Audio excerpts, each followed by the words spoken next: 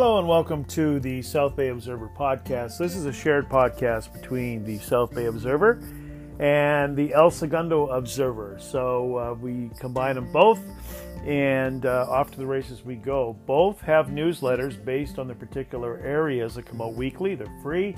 If you'd like to get either one of them, please DM us. You can find us on Facebook at South Bay Observer and the El Segundo Observer. And we would love to have you on our subscription list. So let's get at it. We'll start in the South Bay. Some pretty cool things going on. So first of all, Nordstrom. If you are looking for work, companies are saying they're having a hard time getting people back to work right now.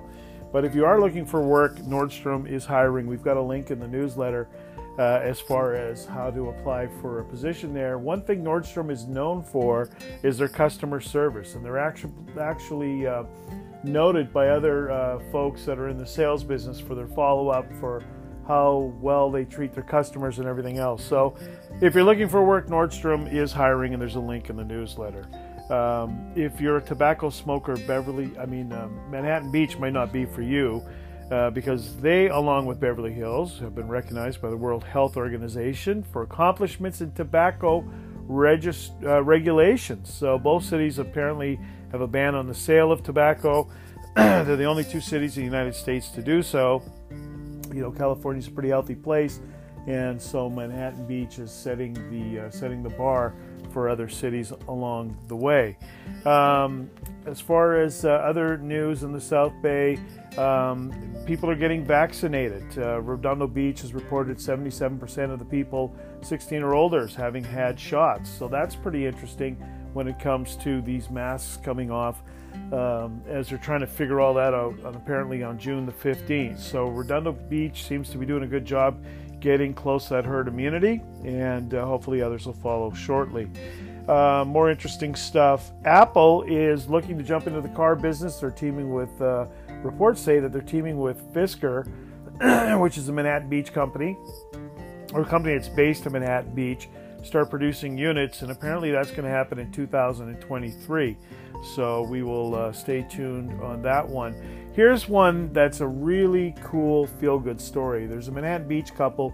When they were having a baby, they didn't have a lot of money, and they remembered how that struggle felt. So now they've got some better resources with the family, and what they did is they went out to a number of Target stores and they started stuffing money. I think in total they did $1,000 into various baby items, a lot of diapers and things like that. They would just stuff bills into a $20 bill, $10 bill, whatever the case may be. I don't have the report on exactly what the denominations were. So when somebody gets home, a young mother, and she goes to open up her baby diaper, she'll find a little thank you in there from this do-good family that's decided to give back. So the story really picked up some legs. It was on social media, it was on the news. Pretty cool thing for someone to do, and just they never forgot where they came from. So there you have it. This week for food, we went to Whole Foods for ribs. We continue to rave about the ribs at Whole Foods. You can get them with sauce, without sauce. They do a great job with their smokers. Various Whole Foods locations in the South Bay. So if you want ribs, jump in. They often have them on sale, word to the wise, on Sundays. So there's your hot tip. If you don't feel like firing up the grill, you can cheat the system, go to Whole Foods, and just tell the neighbors you cooked them. So what else? We're going to head over to El Segundo. El Segundo had some interesting things happening this week as well. There's a shredding party, I guess you could say, almost a shredding incident coming up in El Segundo. It's going to be held at, let's make sure we have the address correct. It's going to be held at 150 Illinois Street. It's on June the 31st, from 10 to 1. And that's the public El Segundo Public Works location. So they'll have a certified shredder on hand. You can bring 2 Banker's boxes per household. E-waste can be dropped there as well. And they're also going to have mulch. So you can bring your car, bring a truck. To bring a truck, they ask that you have a tarp to tie stuff down with. and they're off to the races with that. So there's your shredding fix for, I guess, the summer, or for a couple of months anyways. Look, youth vaccines are happening in El Segundo. There's going to be one on, let's see the dates, June the 8th and June the 9th. We've got the links to register for them in the newsletter. You can go online and check it out. We also put a phone number in the newsletter if you want to call and make an appointment for them. This is interesting because it's for youth vaccines. Adults, of course, can get it too, but it's the ages 12 to 15. You must be accompanied by an adult or guardian. Those 16 and 17 can go it alone, but you need to have you're going to need to sign a waiver. So if you're up for it, if you haven't done it yet, it's going to be the El Segundo Middle School, 332 Center Streets.